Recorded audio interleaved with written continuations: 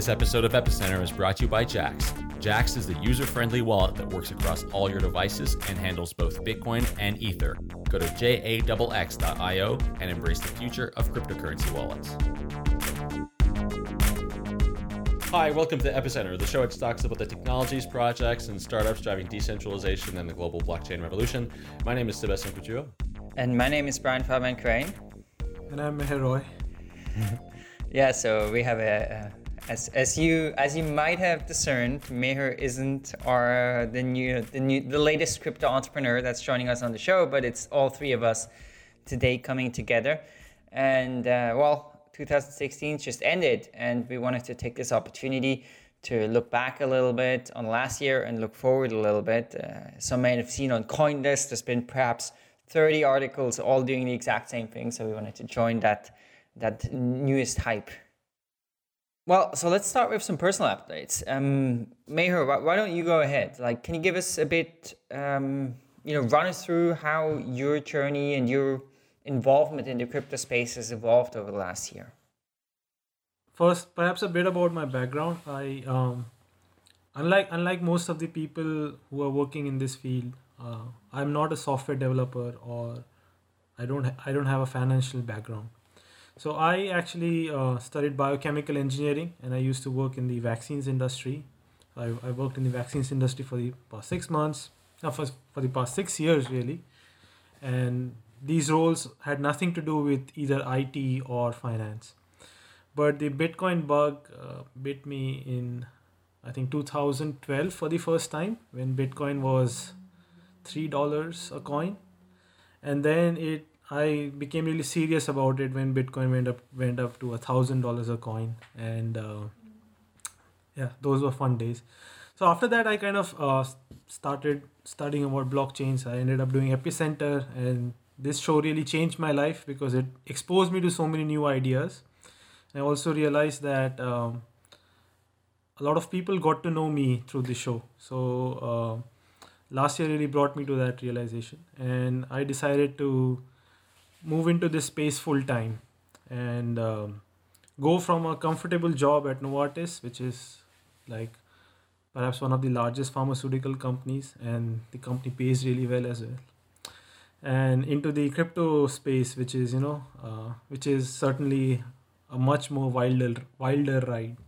You've done it. It's your quit your job moment, Yeah. You've done it. Congratulations. Yeah, I've finally done it, and I'm going to be doing.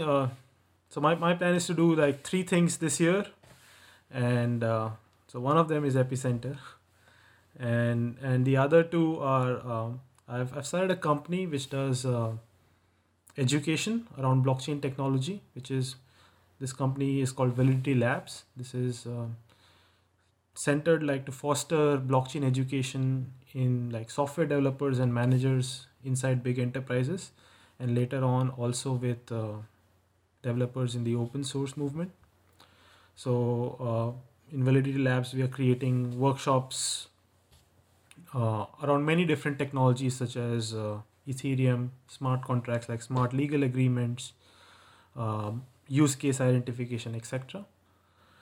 And the third thing I'll be doing is working on a concept of my own, which is the notion of an attention-backed asset. So I'll be writing a few blog articles and hopefully a short paper around the same concept in the first 2 quarters of this year. Can you tell us a little bit about this attention-backed asset? I mean, I know you've talked about it before, but perhaps for the listeners, give a bit of an overview on what that is. So the core idea is pretty simple. I want you to first imagine a newspaper. Right? So imagine that you're reading a newspaper. Right? So think of what goes in the production of a newspaper. So if you look at the kind of people who are involved in the production of a newspaper, it's like content writers. Those are one category of people that are in this industry. So they write articles, they create content, they report stuff. The second category of people is there are content editors. So the content editors, what do?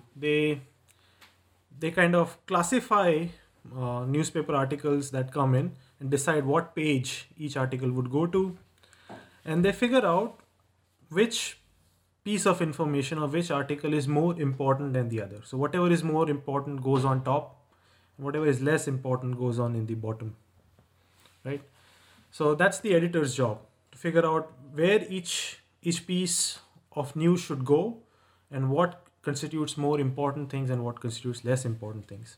So the editor is the second kind of role in that industry. The third role is the people who would do printing and distribution. So you can imagine that there's a printing press, lots of people that are working in the printing press, and then ultimately there are distributors that will distribute these newspapers all around. The fourth kind of agent, economic agent in this system, is you, the reader. And what you're doing is you're opening the newspaper and you're reading what the others have produced, and you are paying attention to what the others have produced. And because you pay attention to what has been written, this translates into some value for the newspaper. Right? And then the fifth kind of agent is the advertiser. So what the advertiser wants is his information to be put at prominent parts of the newspaper, so that the attention payer is going to look at what the advertiser wants to say.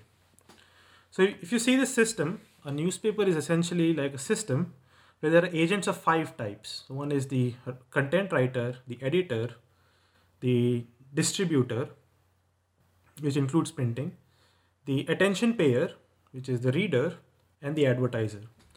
And if you think of the newspaper making organization, that is an organization that is essentially coordinating all of these economic agents. Right?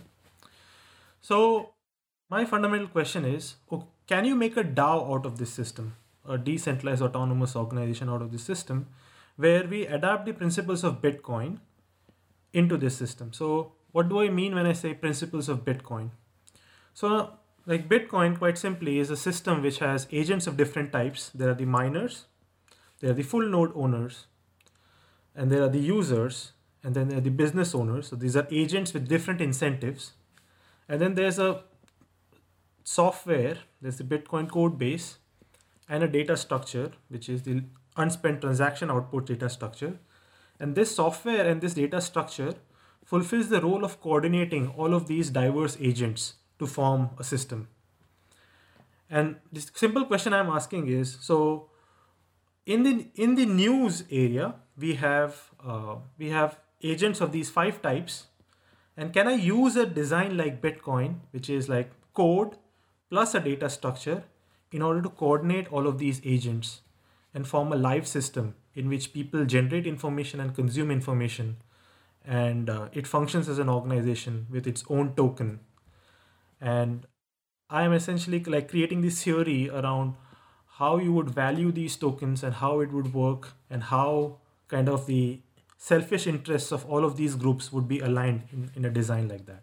So that's the overview of the idea. So is the idea to make a business about with this, or how does that fit into what you're doing already with Fidelity Labs and the educational and pedagogical side of it? So these are 2 different things. So the Validity Labs is like an blockchain education company, and that has an established business model. This is something separate from the Validity Labs work. This is something I'm doing on the side as a hobby, right? Let's say as a research hobby. So I haven't gone into the details of the architecture that I've developed and I'm writing about, but provided the architecture is correct, we essentially would have a new way of building media organizations. So if you think of media organizations, right, like the newspaper created a lot of media organizations, and then came social media, which also created a new kind of organization that was like Facebook and Reddit. You can think of them as media organization of some kind. And if this is right, if the architecture is right, then you could say that this would be an architecture to build media organizations using blockchain technology. And these would have different properties from what came before. And this would be kind of a general design that anybody could use to build a media organization. And I'm just trying to figure out the design space, make good design decisions, justify them, and write economic models for them.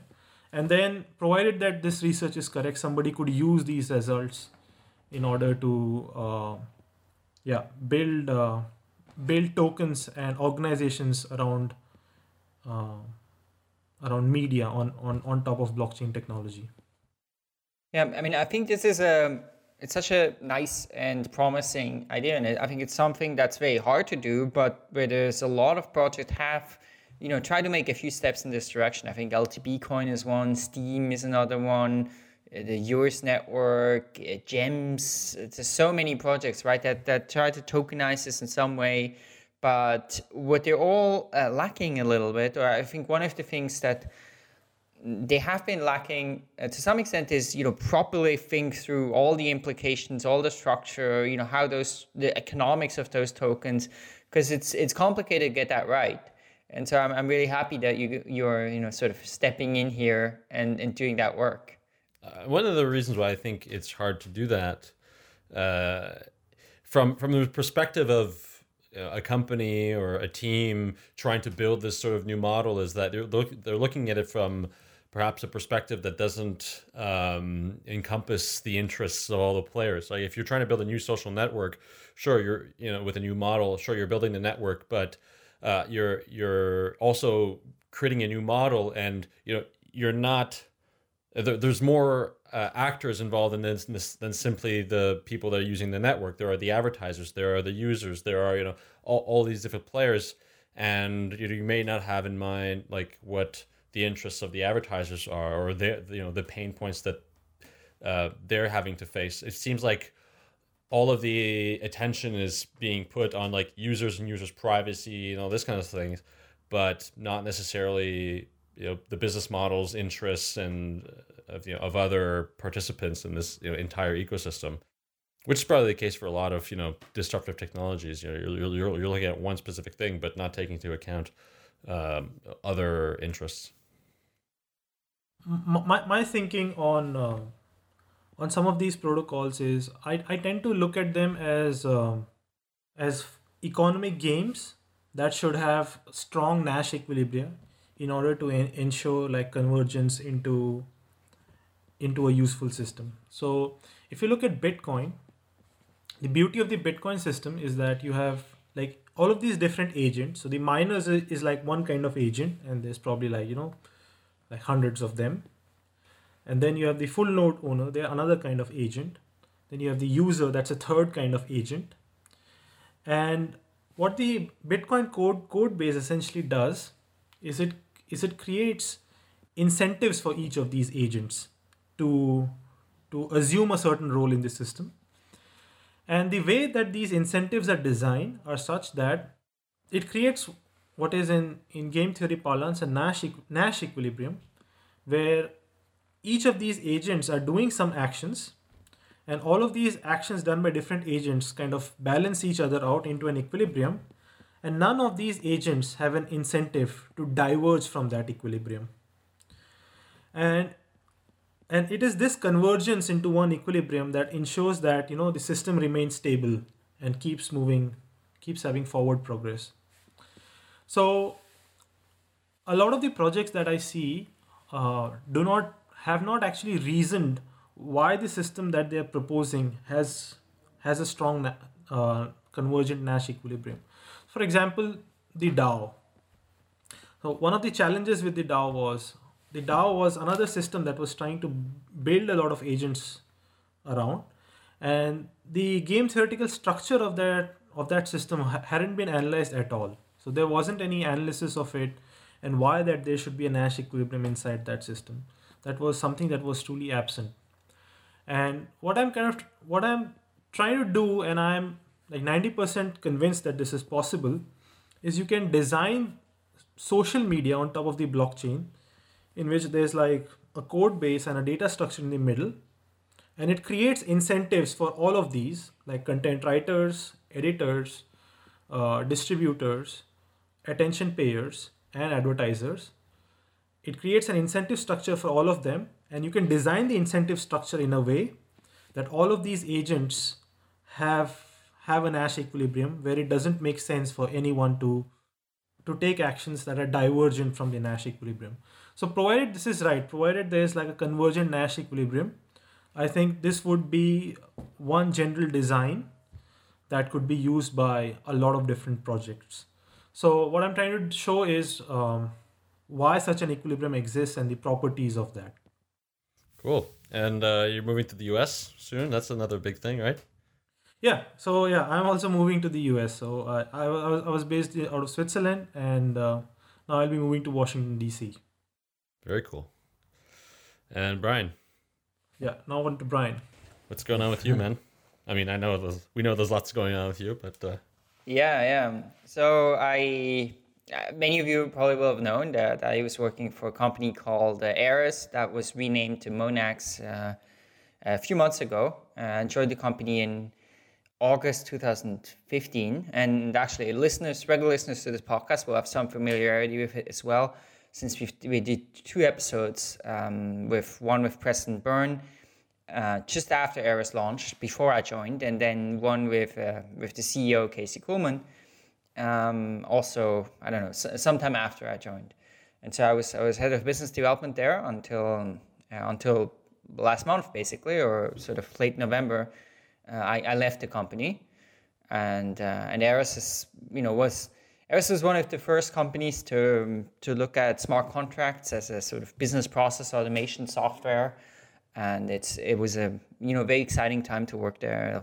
I learned so much, but then I decided to leave the company recently, and then I did took sort of a step back, did some time of looking around, speaking with different companies, speaking with different people. I did a trip to Silicon Valley and San Francisco as well.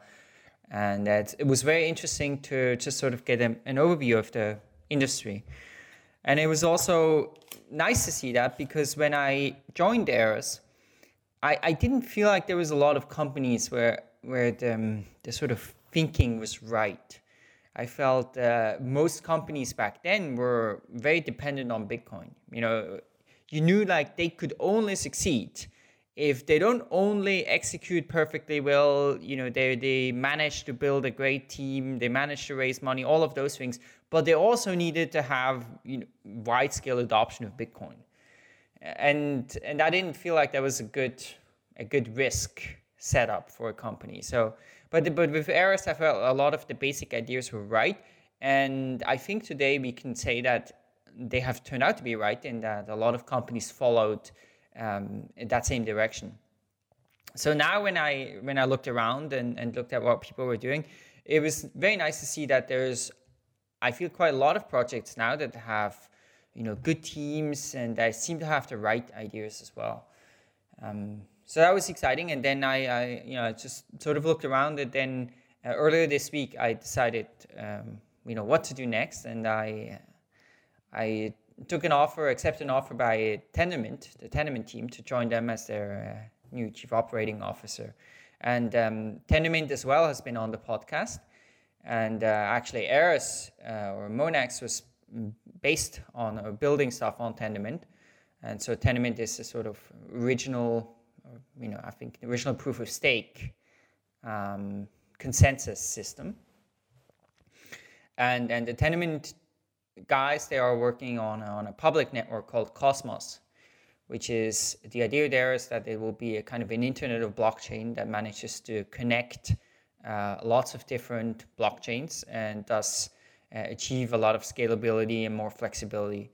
And I think there's also going to be probably another podcast about Cosmos, not with me, but with the 2 other guys at some point in the near future, so you'll learn more about that. So that's actually, when this episode is coming out, that will be my first day. So I'm very excited about that. Cool. And couldn't be happier for you. And congratulations on that. I'm sure you'll do very, very well there. I'm sure you'll help structure, where the company's going, and with sort of clear vision, clear industry vision that you bring. So yeah, they brought on a very good CEO in my opinion. Well, thanks so much. And you're not moving to the US.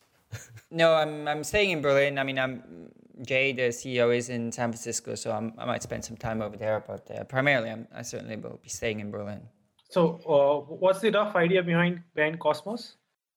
Well, the idea behind Cosmos is to solve a few of the core issues, and I think two of the core issues that Cosmos is solving. One is interoperability. So the idea that you can have blockchains of different types that are interoperable, so that can move tokens around. It's essentially quite similar to the sidechains concept. I would say it has a more generalized version of the sidechains concept, where you have you can have a blockchain, which is called a hub, that essentially connects different chains that are called zones. And so that hub chain keeps track of essentially how many tokens there are in each of the zones, so that you can, in that way, you can move tokens around from different chains via that hub. So that's one potential benefit, is that you'll be able to build applications on different types of blockchains, and they can still interoperate. You can still move value around on those blockchains. And then it's also potentially just a better way of scaling. So if you look at Ethereum, right, we have a lot of efforts into sharding and different approaches. Well, this is kind of one approach of scaling blockchains as well, because if you can, let's say, run different EVMs in parallel, that can have a real benefit. And also, I think the third thing here is, so Tendermint's been around for quite a long time, and Tendermint has a lot of usage as well. For example, Eris, right, is using Tendermint, or the Eris software by Monax is using Tendermint, and there are a lot of companies and organizations that are using that. And the idea in Tendermint is that it's kind of like a voting process. So you can have, let's say, you have 7 stakeholders that are administrating a chain, and then they vote on each round, approve each block. And that has some big benefits over proof of work chains. Like, you can have much better scalability, right? So with Tendermint, I think they have benchmarks of maybe 2,000 transactions per second or more. And you also have finality, so that when each block is confirmed, then it's definite. There's no forks. And so those are big benefits. And Cosmos is also an attempt to make that work in a sort of public chain setting, because so far Tendermint has only been used for private chains, essentially. And with Cosmos, the attempt is to make that work in a public chain setting. And of course, that could have potentially massive benefits as well if that really works out. Because, if we look at Bitcoin, right, there's the huge amount of energy expenditure that's happening there. Also with Ethereum, of course, that's one downside. And another downside is as well, the security model of proof of work is, it is the best we have at this point for public chains, but it's far from perfect, right? So in particular, we've done some episodes about this as well, but probably if somebody wanted to attack the Bitcoin network, it wouldn't cost all that much, right? If you look at the total amount of value that's secured by the Bitcoin blockchain, it's something like $15 billion at this point. But the cost to attack that would be, I don't know, $50 million less. And so there's a certain disbalance there between the cost of attacking and the value being secured. And so potentially also proof of stake could be much more secure. But again, in a public chain context, it's unproven. It hasn't been made to work properly. I mean, there are some other, some other proof of stake designs that have gotten some usage in public chains. I'm not too familiar with those, but at least Tendermint, which is certainly the most widely used in a permission chain context, isn't being used currently for public chain. So that's also an attempt for Cosmos to make that possible. Okay, so I wasn't sure that was right then. So Cosmos is an attempt to take Tendermint and allow public chains to be created from their consensus algorithm. Yeah, that's right. Yeah. That's really cool. Okay. Yeah. Any other new and interesting things going on in your life that you want to share? No, not too much else. I mean, I'm still running the blockchain meetup in Berlin, which is going pretty well. Although I must admit, it's been sort of maybe a little bit neglected since it's it takes Epicenter and Job have always taken a bigger role. And but yeah, otherwise, I'm still. It's what's kind of interesting to notice now is that it's been now quite a long time that we've been in this space. It's 3.5 years since I first discovered Bitcoin and basically said, okay, this is gonna dedicate my life to this. And it's 3.5 years. It's not such a short time. Yeah, I mean, it's been just over 3 years. I mean, I think this week will probably be. I mean, no, last week was the 3-year anniversary of Epicenter. Last week of December, right? Yeah. We did our pilot episode in December of 2013. Right. So, but yeah, it's been over 3 years old now. Yeah, you're right. I mean, it does seem like it wasn't that long ago, but 3 years in a space is a long time, and it's great to to still be here, right? To still be doing this show. Like, I don't think that when we started it, we thought that we would still be doing it 3 years into the future, or that it would take this much, that it would become what it has become. So yeah. Yeah, I mean, I also spent some time going through the stats of Epicenter. I like to do that every once in a while and sort of see where we are at.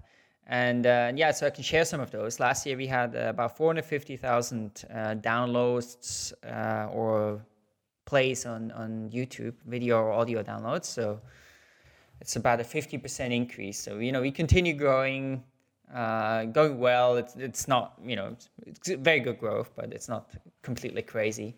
And so we reach about, I guess, around 9,000 people per episode. Well, 9,000 downloads, views per episode might not be exactly the number of people. But so I think that's pretty great, especially in such a small industry, right, where we reach quite a lot of the people working in this space. Yeah. I'm always humbled, I guess, when, and I'm sure you guys probably get this too, and like, not that it happens often, but I don't want to make it look like this happens often, but it does happen sometimes where you go somewhere and you're like, you meet people and they're like, yeah, I love your show, I listen to you guys, and it's always great. Yeah, totally. I'm always flattered by that. Yeah. Yeah, actually, recently, I mean, it's quite amazing to see that at events. When I was at the Blockchain Money conference in London, it was just incredible how many people came up. And I remember you said the same thing about DEF CON, where, I don't know, probably 25, 30 people came up to me and approached me about Epicenter. And actually, when I was taking the plane from Berlin to London, even some guy, I was just at the airport waiting, and some guy came up and said, oh, you're from Epicenter. I was like, that's pretty amazing. That's funny. Let's take a short break to talk about Jaxx. Jaxx is a multi-coin wallet created by the people at Decentral. Now, in the past, if you had a whole bunch of cryptocurrencies, it was a pain to handle them. You either had to leave them on an exchange, which was insecure, or you had to have all these different wallets, which was a hassle. Fortunately, now with Jaxx, those medieval days of darkness, misery, and suffering are over. Jaxx supports multiple cryptocurrencies and new ones are being added. But it's not just storing cryptocurrencies you can do with Jaxx, but you can also exchange them directly from inside the wallet thanks to their Shapeshift integration. And since there's only one seed, Jaxx makes it super easy to back up and sync to your other devices. Jaxx works with Windows, macOS, Linux, Android, iOS, and has browser extensions for Firefox and Chrome. So go to jaxx.io, that's jaxx.io, to download the wallet and get started today. We'd like to thank Jaxx for their support of Epicenter. Well, now let's talk about you, Sebastian. You've also had an eventful year, I think. Yeah, it's been quite an eventful year on sort of the personal side, but also on the professional side. So I after having been in the north of France, in Lille for a major part of my 20s, I moved to Paris and joined Stratum. So that was a big move, and so co-founded Stratum, and it's been a year since we started the company, just over a year. Actually, just coming back from the Christmas holidays, we moved into new offices. So we were in a smaller, small sort of core like area and a co-working space in the 11th in Paris, and now we've moved to a much larger office that can now hold up to, I guess, probably with 30 people. So that's. And you guys have a meditation room. We have a very small, probably about 6 foot by 6 foot meditation room. Yeah. Which I think I'll be sitting in once in a while. So yeah, that's exciting. Like the office, like we were there all week. We basically didn't have internet. We're just kind of hanging out there and working. After the holidays, coming back and everything. So that's really cool. So Stratum is really I think we've accomplished a lot this year. We're now I guess almost 10 people, and it's been an eventful year as well. In that year, I think we've accomplished a lot from the point of view that we have done quite a few experimentations. We've done about 10 POCs in different industry verticals, whether that be the financial industry, insurance, supply chain, energy, sort of the industrial space, and it's allowed us to learn quite a lot about what types of real specific industry problems we might be able to solve with the technology that we're building. So if I think most of our listeners have probably heard I think it was episode 159 with Richard Catano, who's my partner and CEO, co-founder, and Anuj Dasgupta, who's head of research, was one of actually our first hire. And so what Stratum is building is what proof of process technology, which allows multiple participants in a process to collaborate and trust the data within that shared process. So you could take something like a supply chain where, specifically like one use case, that one POC that we did with a certification agency is how do we secure all of the data coming into a tuna supply chain. So from the fishing of the tuna, right, on the fishing boat, all of the measurements that are taken on the boat, the weighing, where the fish was caught, the type of fish, the species and everything, and then selling that to a marketplace. Once they arrive to the docks, transporting it in a cold truck, selling it to a transformation, company that's going to take that tuna and build, make products with it, and then sell it to a merchant. Well, how do all these participants traditionally trust the data in this process? Well, they rely on certification agencies, third parties that essentially hold all the data and do all the measurements. So what we're building is we're trying to build this audit trail that would allow all of these participants to trust that process using things like blockchains, modern cryptography, and PKI, right? So everybody needs to have keys in order to be able to sign the data. So it puts responsibility on all of the actors within the supply chain, so that if any anomalies are detected, they won't be able. The chain would be immutable, so there would have to be sort of correction measures. One could not go back and corrupt data, and two, it puts the responsibility on, let's say, like a shipping company that wouldn't have properly cold storaged the fish. So that's one example where we could use this, and we've been able to see use cases in all sorts of industries. So this is one. Also, we've worked with a major real estate promoter here in France called Bouygues Immobilier, and we're working on a smart grid initiative to allow for production and consumption of energy to be traced and to have better measurements and more reliable and trustworthy measurements of production and consumption of energy in a smart grid setting. So what we're doing in the next year, now that we've experimented and we've sort of dabbled in a lot of different places, is really focus on some key verticals. So we've identified 3 or 4 key verticals, and we're going to dig real deep in those organizations with some key partners and try to find what are the real specific use cases and real specific pain points that we can address with our technology and how we can adapt our technology to better serve them. So it's going to be a year of a lot of research, a lot of getting down into nitty gritty processes with operations people, IT people, business people within the organizations of our partners, which are for the most part, well, I guess all major companies in France and Europe and in the US. So yeah, that's about where we are now. We're raising a second round, so we're raising our Series A. Hopefully we'll have that closed by, we're hoping, in about 3 or 4 months, and that'll take us to 2018 or 2019. So that'll be the period that we think it's going to take for us to find a real product market fit for what we're building.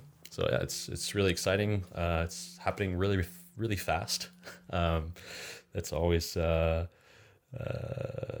keeping up with everything that's happening and sort of all the changes, and has been a great learning experience. And It's interesting that you're saying, it's going to take you guys to 2018, 2019. I mean, it's certainly to find a product market fit. I mean, it's certainly also my impression from my time working at Monax that the potential is so massive, but finding the right use cases, finding the right fit, it takes a long time, and for those organizations also to just get around to this different way of doing things, of structuring things. That's right. Yeah, there's a change management aspect to it that's really important to recognize, and I think that a lot of us have been talking about the change that blockchains can bring, right? And we look at it from a theoretical point of view, and there are all these ideas out there floating out there, but this is a 5-year thing. Like, it's a 5 to 10 year change. And I think realizing that and being able to own that realization and say, okay, we're going to take 2 years to try to do this one thing and try to do it well is something that's hard to do because there's so many things happening around you, and you're always there are these forces, right? These sort of outside pressure forces saying, okay, well, we have a competitor that's doing this and they've done this, and it's hard to keep the focus sometimes because you see all these other things happening around you. But I think that the winning strategy for any company in this space right now is just to keep laser focus on your vision and to execute on the vision and find as you said, right, find the specific use cases and pain points that you can solve with your technology, and I would say probably even with with 1 or 2 or 3 clients, right? And you can look at other successes like this. I mean, just look at companies like Palantir. That's what they did. They worked with the CIA for many years until they branched off into different industries. I think it was you, Brian, who got me to read The One Thing, or Good to Great. Yeah, I think so. These are great examples of books that talk about this, right? How do you? What's important is to find that one thing that you can do very well, and then branch off into different sort of adjacent service offerings and things like that. And if you look at all most major successes in the last 100 years, whether it be Microsoft, Apple, companies like HP, Xerox, like their lasting success has been attributed to focusing on one clear thing, and that's the path that we're taking.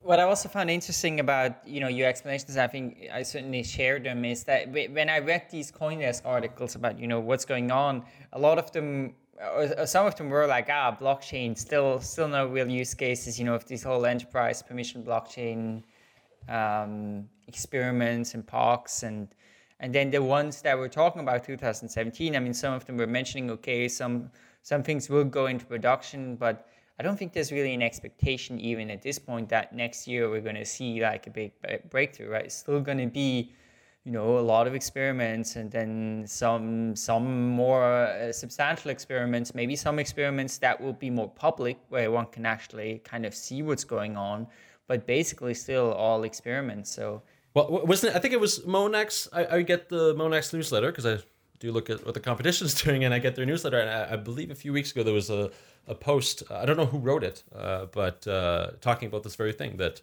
the last few years have been POCs, and now we're starting to move into pilots where we're still going to be in a closed sort of confined setting, but perhaps with real data, and it won't be until the next, it won't be until 2019 or 2020 until we start seeing real production systems. And so it is sort of a 5-year change in that sense. Yeah. I mean, we'll see. I guess maybe some of the things will also be next year. I mean, some companies have raised a lot of money and have done, very close work with some. For example, Digital Asset, right? They raised a ton of money, and they have, as far as I know at least, very much focused on this Australia Stock Exchange. So maybe they, with all the resources they've thrown at that, will be able to do something earlier and come out quicker. But overall, this is taking a long time. Yeah, let's talk about capital then. Let's get into that topic since we're talking about money. Brian, you pointed out to this article on CoinDesk, and we were talking about this earlier before the show, that there have been some really massive funding rounds, and there seems to be a lot of money being thrown at these really big companies. Not big companies, but companies that have amassed a lot of talent and have amassed sort of this really clear vision and these very clear industries that they want to target, and not so many smaller rounds. Curious what you guys think that tells us about the state of the industry. Yeah, so I went through the reviewed. CoinDesk has this spreadsheet online with basically all the funding events in the crypto blockchain space, and I didn't see a sort of summary, but I think probably the funding went down last year. And there was four big rounds, though, which was a Digital Asset with 60 million, Circle with 60 million, Blockstream with 55 million, and Ripple with 55 million. And my impression, too, with those companies is that they are being fairly conservative with how they're spending their money, right? They're saying, okay, it's going to take a long time, so we raised a lot of money, and now they have a long leeway. And at the same time, I don't think there's been that much small funding rounds.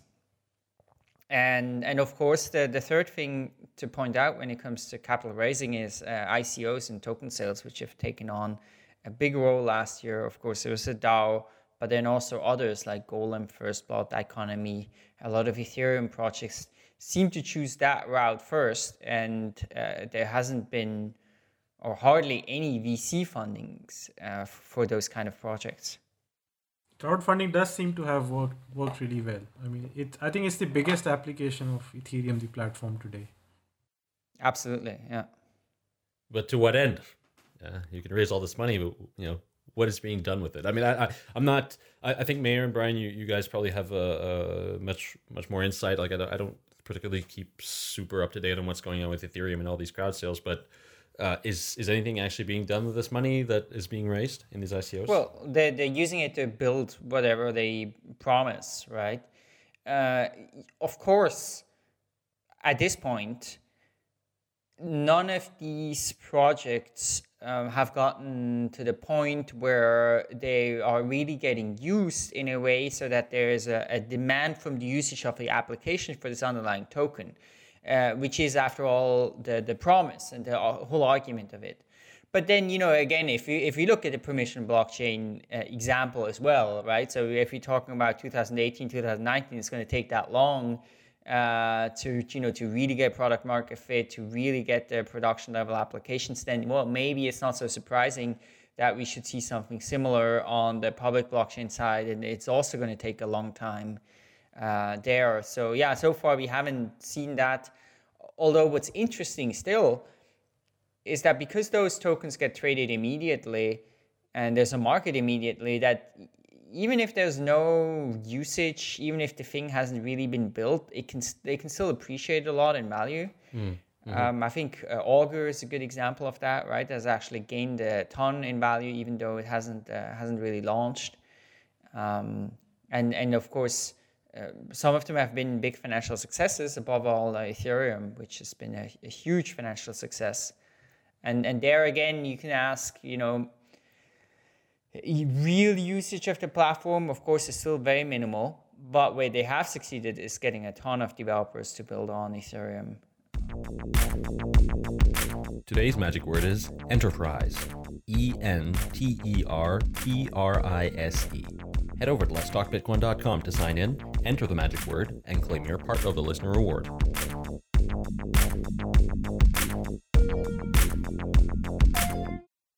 I'm curious what you guys think about this. So if we look at it, say take the Augur example, there's the crowd sale. The coin is, while the system is being built, there's a lot of speculation around the coin, a lot of trading happening around the token.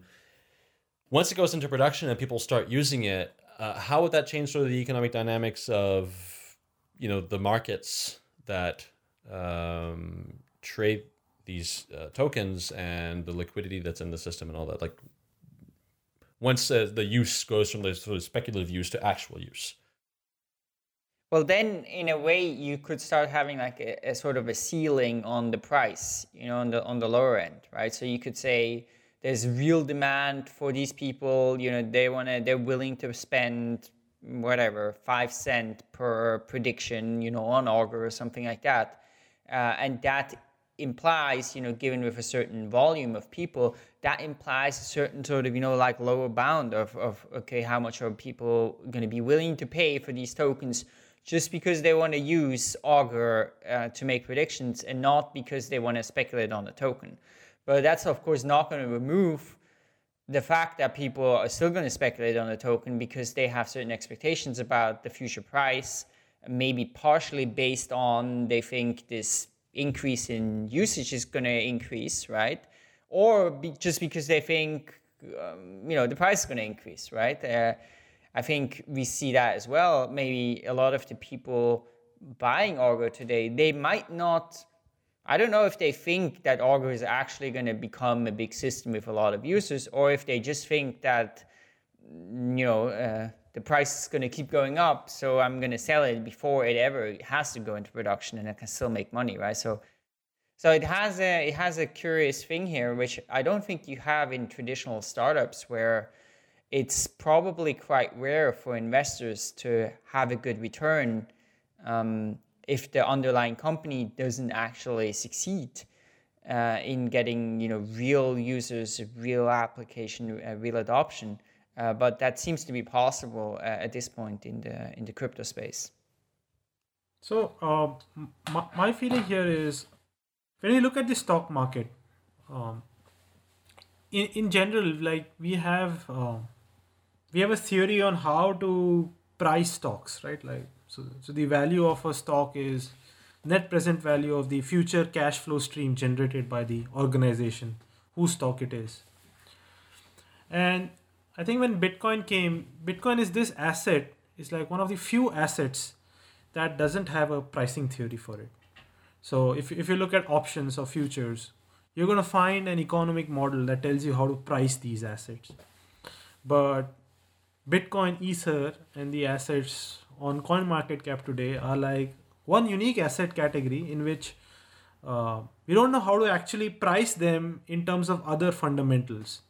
So the kind of prices keep floating, and this results in like there being only speculative value for these commodities. Now maybe the future is going to be different. So I think two things could happen in the future. Thing number one could be that this forever would stay like that. Like all of the assets in the crypto space would be things that you really can't price fundamentally, and then it remains speculative for years on end. That could be one direction. Or the other direction could be that some of these new ideas that are coming around prediction markets, around building organizations on crypto systems, there might be new ways of completely pricing these assets based on other fundamental factors, and a new kind of economic models could develop around these. And if we go down that direction, then there'll be like fundamental factors by which we could price these things intrinsically, and then yeah, that might be a different world where there's speculation of fundamentals, but it loses some of the pure speculative value of cryptocurrencies. Does that make sense? Well, I think for a lot of these crowdsales, a lot of these app tokens, there is a potential. Like you should be able to value them based on fundamentals, but it's like you're only going to be able to do that once there's actual usage, right? The actual application is there.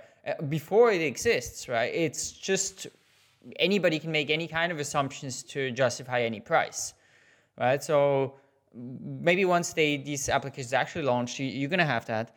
And then with Bitcoin, well, it's a different situation, I think, because with Bitcoin, and this is actually one of the topics we wanted to talk about as well, so maybe it's a good segue into that. With Bitcoin, it works a bit more like gold, I would say, right? You have this digital commodity, and if its main usage is as a store of value, that people in Venezuela, right? They want to somehow put their money into something that doesn't depreciate in value because their currency does, or because they want to, they just believe it's going to appreciate in the future, just like people hold gold. Then, yeah, you can't really price that based on fundamentals. I don't think there would ever be a real model, so you could say, okay, here's how we value the Bitcoin. What are your thoughts on that, Meher?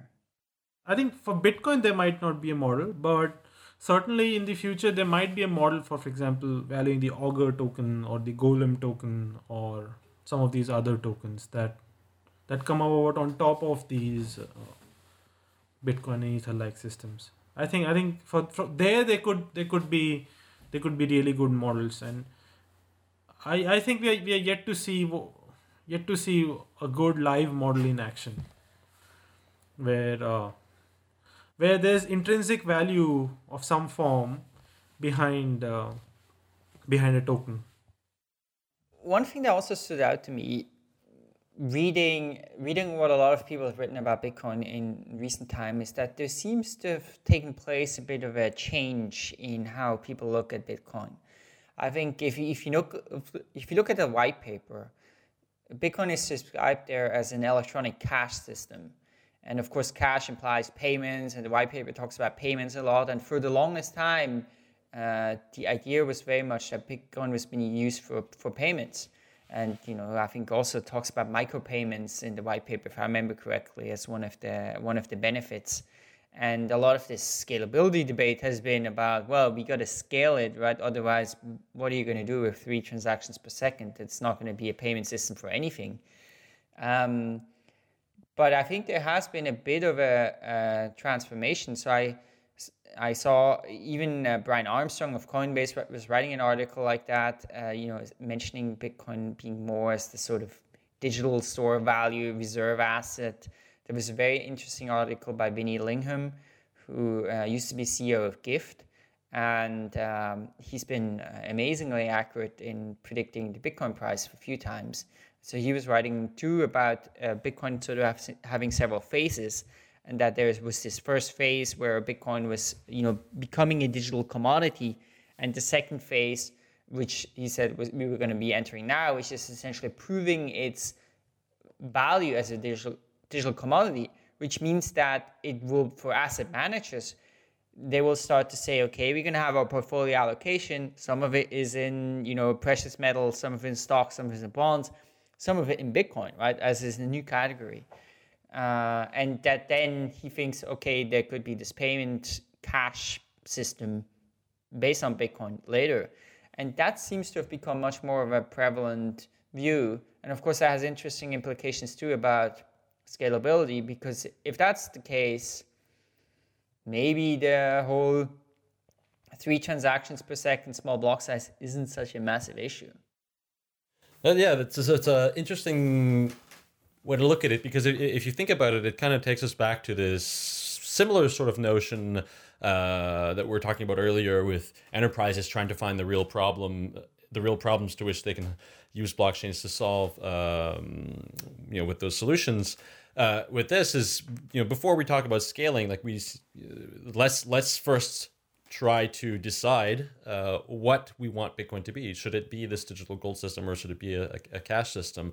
And once we've done that, then let's find the technological solutions that are well suited for whatever we want Bitcoin to be. And I think that's perhaps where a lot of the division is coming from. Is obviously it's coming from this difference in opinion on whether Bitcoin should be cash, some sort of commodity, whether it should be simply a store of value where people can store it, like this digital gold idea.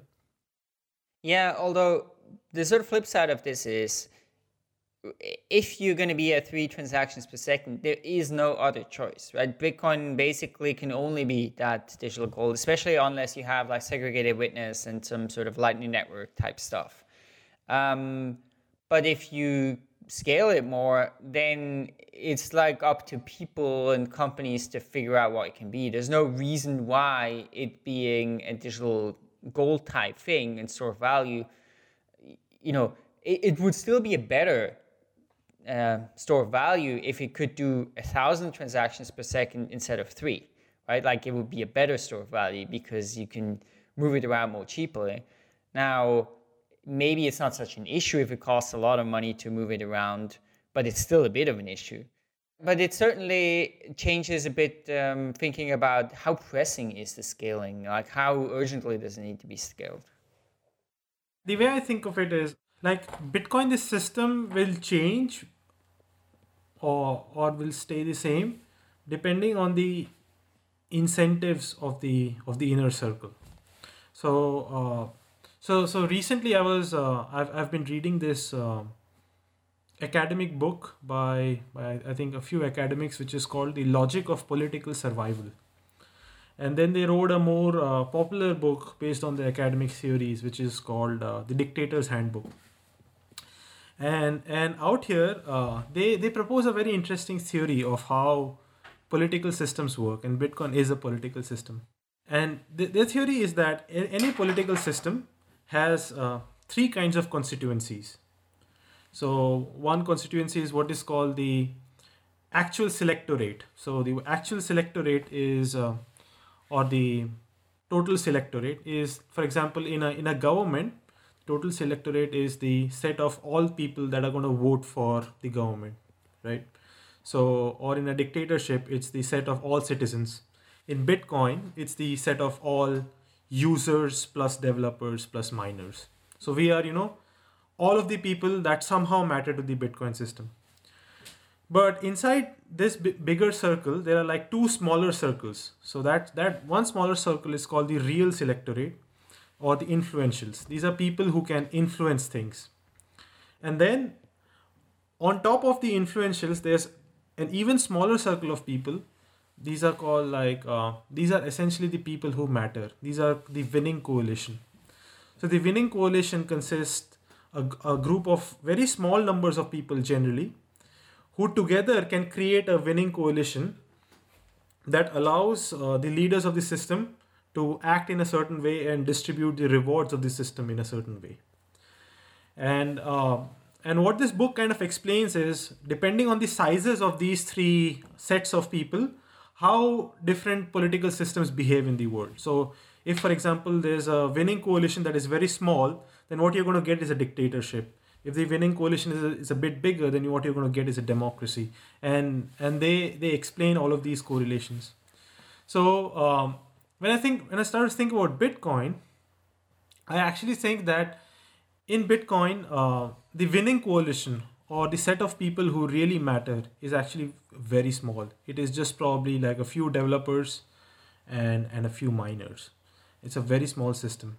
And today, if I look at the Bitcoin system, the value of Bitcoin is going up, and all of these people are finding that their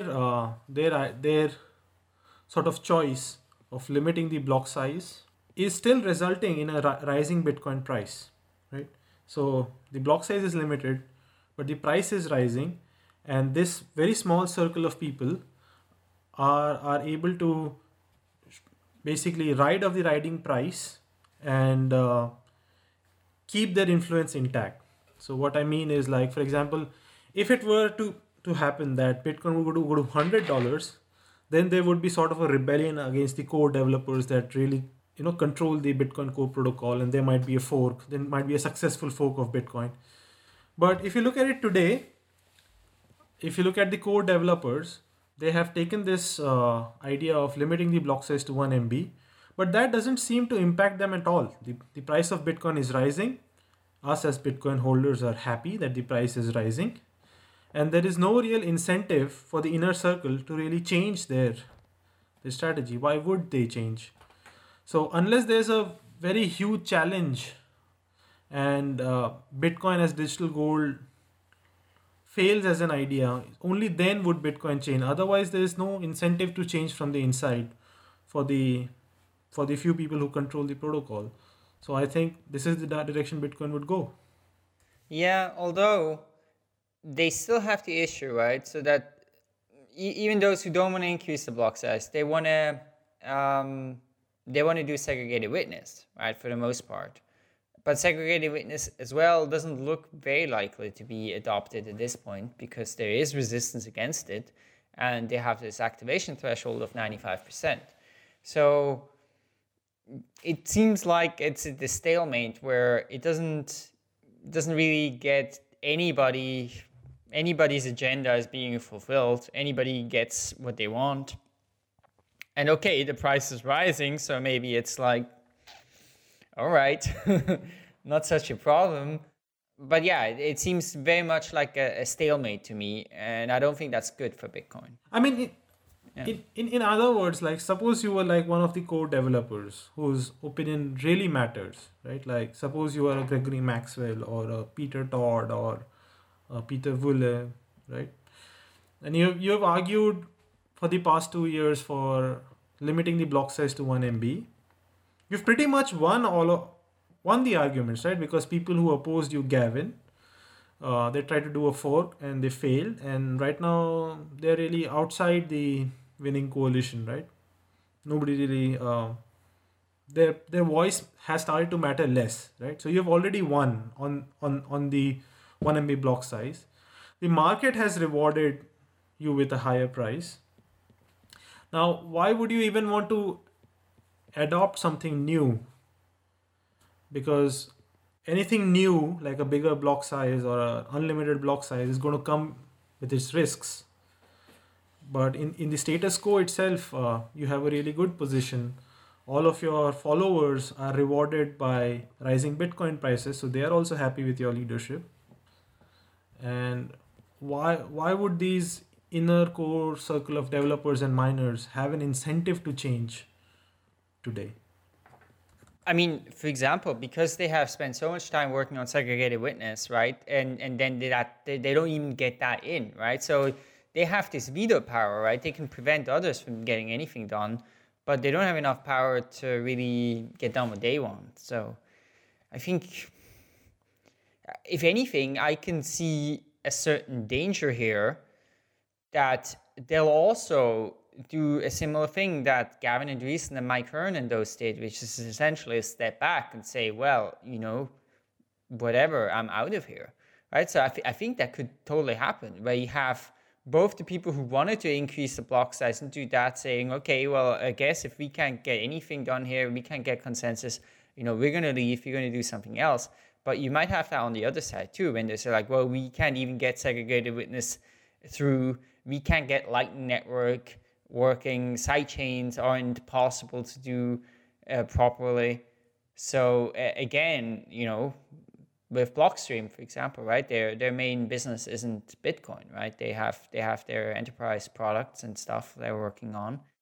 So I think there's a risk here that in the end, this division is just going to really frustrate everybody so much that there's nobody in charge, and it's just the development kind of stops. Either becomes digital gold or fails at it. What I'm trying to say is like the system is locked in a way that the only experiment the Bitcoin system is going to be able to perform is try to be digital gold. If it succeeds at it, it's going to succeed at it without there being any development at all. And if it's going to fail at being digital gold, then Bitcoin as a whole is also going to fail. And of course, for digital gold, you do have the situation, I think, that network effects are massively important, and it being known and having recognition, and the point to go from, let's say, asset managers to say we're going to put some of our portfolio into Bitcoin, they might start doing that. But it took a long time, and Bitcoin got so much publicity and stuff. I think the chance for somebody else who, disruptive currency, to do that, even if it's 10 times better technologically, is extremely hard. So Bitcoin has a huge advantage on that side. So that even if it is not, technologically maybe stuck, doesn't progress so much, it might still win at that, or still has much better chance of winning that than anything else. I tend to think like back in 2013 or 2014, there were like people from the Nakamoto Institute and things like that. They were arguing the case for digital gold, right, back then. And now I feel as if, some of the early Bitcoin adopters were right, that digital gold is the ultimate application of Bitcoin. And Bitcoin has a massive advantage there because people know it as being stable and having 21 million units and stuff. And now it's like it's either going to succeed at it and it's going to become huge by just being digital gold and doing nothing else, or maybe for some reason it might fail at it, and then that would be the end. But I do think Bitcoin has a strong chance of actually becoming big just on this. It wasn't obvious to me like 2 years back. I used to wonder whether Bitcoin should try to be a payment system, but now I see that it really can't even become a payment system. It either has to succeed as digital gold or not. Okay, well, we're pretty much at the end of our episode. I don't know, 2017 is here. Just any predictions from anybody, or important things that we should keep our eyes on? From my perspective, I think, basically what we were touching on earlier, that, at least on the enterprise side, because that's where I've got my eyes focused, is that companies are going to keep investing, but they're going to be investing, and by investing, I mean enterprise is going to keep investing in researching how blockchains can help improve specific parts of their business, but they're going to be doing so in a way that they're going to try to be measuring those improvements, measuring the return on investment, measuring the efficiency, measuring the effectiveness, so that in 12 to 24 months, these systems can start at a small scale coming into production in real IT systems. That's my predictions for the next year. Meher? I think I have two predictions. One prediction one is not a prediction; it's really an observation. So in my feeling, the whole blockchain industry, including the public side and the private side, lacks really great business cases today, where we could confidently say why applying the blockchain is going to improve some factor that the customer cares about by 10, right? And as long as that clarity is missing, the blockchain industry is going to jog along. It's going to jog along at the pace we see. There's going to be lots of technologies built, lots of teams, but we won't have the blockchain industry become 10 times bigger until we find a really good product market fit that truly scales. And I think that still hasn't happened. So I'm hoping something like that emerges in 2017. Maybe a good product market fit has already been found by one of the private blockchain companies, but they just haven't announced it, or it just hasn't become clear in the bigger arena. So as long as that doesn't happen, I think I'm going to predict like our industry will kind of remain like flat. It won't see explosive growth unless that gets solved. second prediction is I'm pretty bullish that the thing that I'm pretty bullish on is I find that there will be some way by which we will figure out how to build DAOs or decentralized autonomous organizations by which we could build media companies on a blockchain. So there will be ways by which we can put the whole cycle of content writing to editing to publishing to consumption on blockchain networks, and this could be a successful application. That would be the second thing. Yeah, I agree with you. I think the lack of business models is a huge problem, huge challenge. And I think that's right. I think we're going to keep going a bit like now, in that people are going to continue working on it to try to make it work, and there's going to continue to be a lot of work in the technology and infrastructure and scalability and privacy, and there's so many open questions, so many things that are unresolved, so that even if you found that perfect business model, there's a good chance that today the technology just isn't quite there yet to actually be good enough. So I think those will sort of get worked on in parallel. I think what's unclear to me is what that's going to mean for the sort of enthusiasm for this industry and investment in it. So it could happen that people get impatient and they say, well, maybe there's nothing here, and that then investment and interest sort of drops off. I think actually ICOs and crowd sales are quite an important point to keep that investment and that interest going and that excitement for projects. I think if one solely had to rely on VCs, it might be challenging to fund the continued research and development in all this technology. So yeah, I think we're not going to see the massive breakthrough next year, maybe 2018, but I'm sure it will be a very exciting year nonetheless. So I think with that, we're at the end of our episode. So thanks so much for listening. I hope you enjoyed the show. So Epicenter is part of the LTB network. You can find this show and other shows on letstalkbitcoin.com. And if you like the show, then please leave us an iTunes review. It helps new people find the show. So thanks so much, and we look forward to being back next week.